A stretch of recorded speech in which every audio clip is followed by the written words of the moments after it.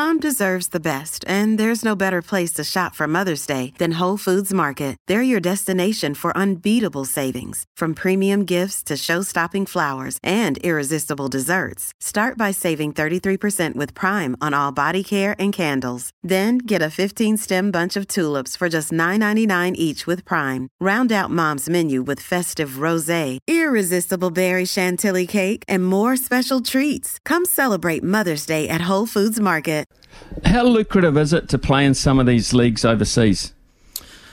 It's not at a rugby or cricket sort of level, but it's decent. We've got a handful of guys that it's their full-time job. There's a few of the boys that are playing in Germany now are earning some pretty decent money, and with the euro conversion, it's not bad when you bring it home. So there's a number of guys that now are full professionals, and it's sort of heading that way now with hockey.